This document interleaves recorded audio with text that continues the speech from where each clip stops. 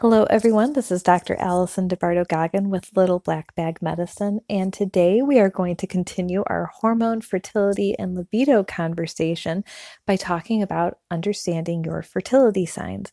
I am giving away my hormone healing guide as a free ebook for you, so go ahead and claim that. The link is in the comments, and you can schedule a free introductory consultation with me to talk about what's going on with you, what's working, what's not working, and make a personalized plan so you know that you're not alone and you know what your next steps should be. So I love talking about fertility signs because it's something that I wrote about in my Joyful Pregnancy workbook. It's something that I teach my patients, and it's something that I have in the hormone healing guide as well, because most women just aren't aware of how their cycle works. And it's a shame because it is so important and it can help you understand what's going on, why, how you're feeling when, and what to do about it. So, number one thing, just like every time I talk, I want you to track every aspect of your lifestyle when you're starting your healing plan because it's going to help you understand what's affecting you. Is it food? Is it sleep? Is it stress? Is it something else going on? Is it hormones? What is your emotional pattern? What's your digestive pattern? How are your headaches doing? What's your pain levels? What's your inflammation? And there's so many apps you can do this with. And I love the ovulation tracking apps or the period tracking apps because you can put these things in there and send it to me, send it to your doctor, send it to anybody that you're working with, print it out. You can handwrite it. So let's talk about fertility signs because we are charting and we want to know how you are in connection with your body. Do you understand what's happening? Are you feeling things and really connecting deep within? So I recommend charting your three basic fertility signs, which is your waking basal temperature, your cervical fluid, and your cervical position.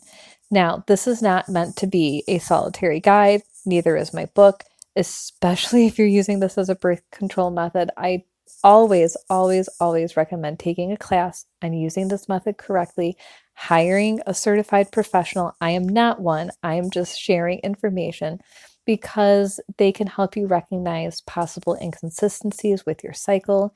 They can either help you achieve pregnancy more quickly, which is what I get to do when reviewing charts. But if you're using this for natural family planning, you want to avoid pregnancy, there are so many rules and so many things that you need to be aware of to avoid pregnancy using this method that this is your quick PSA, all right? So women are often misguided about the physiology of their menstrual cycle. So let's get really clear on that first. Day one is the first day of your period. It is not the spotting before, but is the first day of an actual cycle. Your cycle should last somewhere between 26 and 32 days. On average, it's about 28 days, but there's going to be a wide range, and that's okay.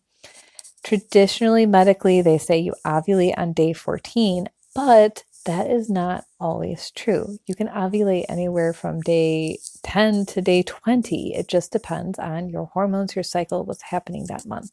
So, tracking is going to help you understand your body, your stress, how that's affecting your hormones. And it'll also really help decrease guessing times. It's going to reduce worry about your fertility or your body function. And it's going to give you and your doctor a tool to work with for your body to optimize your fertility and your hormones. So, like I said, our cycle begins on day one. Period should last anywhere from 3 to 10 days. If you're struggling with spotting or extended periods, that is something that we need to get fixed and be aware of and do some hormone testing for, not just tracking as well. So we really have the first part of our cycle, tracking temperature. Your temperature is going to be lower. So this is when estrogen begins increasing. You start to feel usually a little bit better after your cycle, clearer, happier. Your ovaries are getting ready to release an egg. And then around day 14, so let's just use that as the example, there's going to be a surge of the LH hormone that causes the ovary to release an egg. And then estrogen's going to peak. And it's that time that your temperature will jump. So when you're tracking this on paper or a chart, it's not going to be a jump from 96 to 99, right? It's going to be a jump from 97.1 to 97.93. We're looking for these really small things. So always make sure to track it. Use a basal thermometer. So there are fertility thermometers that are much more specific for this.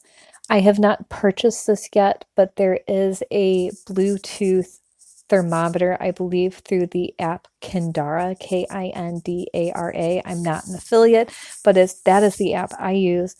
And how wonderful, because if you wake up, take your temperature, and then you fall back asleep or you forget, it will automatically connect to the app. So you don't have to worry about writing things down or forgetting things. So technology is amazing, right? So there are a couple rules with taking your temperature in the morning. And that is, you need to be still in bed as soon as your alarm goes off. Don't get up, don't brush your teeth, don't go to the bathroom. Alarm goes off, thermometer goes in your mouth, because it's your resting temperature before your metabolism kicks up and starts really that internal fire. You need to use a basal thermometer. That's rule number 2. And then track it, write it down, or put it in your app as soon as you can. You need to take it as around the same time every single day. You need about 3 hours to 4 hours of sleep, because you need to get your metabolism down and your body into a resting state to get your metabolic temperature lower and normalized. You can't have a fever, obviously. And really, alcohol consumption can also affect your resting temperature. So if you're drinking every night, or you had a fun night the night before, that can also impact your temperature. So be very aware of that. So when we have our temperature and we're tracking it is lower in the beginning of our cycle, it will jump, and you'll notice that jump the day after you ovulate. So if you ovulate on day 14, day 15, it should be slightly higher. The second half of your cycle, your temperature will remain high because your progesterone is high, and it's going to help incubate a baby if you are pregnant. And then you'll notice the temperature to start coming down before you get your period again, and then the whole process starts over again. I love charting because the biggest things I look for is if your temperature is very low in the morning, like in the 96s, that usually signifies that there's a thyroid issue that we need to be aware of. So that gives us a trigger, if you haven't already, that we need to reevaluate thyroid function. If your progesterone is not high in the second half of your cycle, so if you're ovulating really late, say day 18, and you only have 4 or 5 days of a high temperature, that's not enough time for your body to have enough progesterone to have the egg implant. So if you're struggling with fertility, that might be one of the reasons, and we need to renormalize your ovulation time back to around day 14 and extend the amount of time that you have high progesterone before your period begins again. So that way you have enough progesterone in your system to continue the pregnancy. The other thing I really like about charting is that if you are a person who is impacted by stress and is highly sensitive or has a lot going on in their life, and you're not sure when you're ovulating, this is a great, great tool. So stress will delay ovulation. And it's not about, oh, I'm so stressed out right before my period and it pushed it back. It's more that what happened right before you ovulated. So we really want to check, what is your stress? How is your body perceiving stress? Is it affecting your ovulation? It is possible that stress pushes back your ovulation. So if you are trying to get pregnant and you're on day 12, 13, 14, and 15, and it's not happening, is your stress level pushing your back and making your ovulation happen on day 17, 18, or 19? That'll give you a really good idea. And the other thing I have seen is women ovulating twice in one cycle because of stress coming and going, and then skipping ovulation during those months as well. So it gives us just a really good idea of what's going on. The last two that we talked about, that I mentioned, was cervical fluid and cervical position. So these are a little bit different than the rhythm method or just using beaded bracelets. But what we're checking is cervical fluid and cervical position, because those change during ovulation, and then closer to your period as well. So these are really great things to be aware of as you are going through your cycle, as you're either getting testing done or as you're trying new supplements, new products, new lifestyle changes, and you can monitor what's going on, what's working, how you're feeling. So that was a really brief introduction. I do highly recommend the book called Taking Charge of Your Fertility by Toni Weschler. It is amazing. It is a classic book, and she has so much in-depth information. She is my go-to person, and her training and certification and professionals are the people that I would highly recommend. So check her book out. She has a great website. You can download her charts for free as well if you're a paper person. So lots of information for you here to get started on tracking. So thank you for tuning in, and we will chat tomorrow.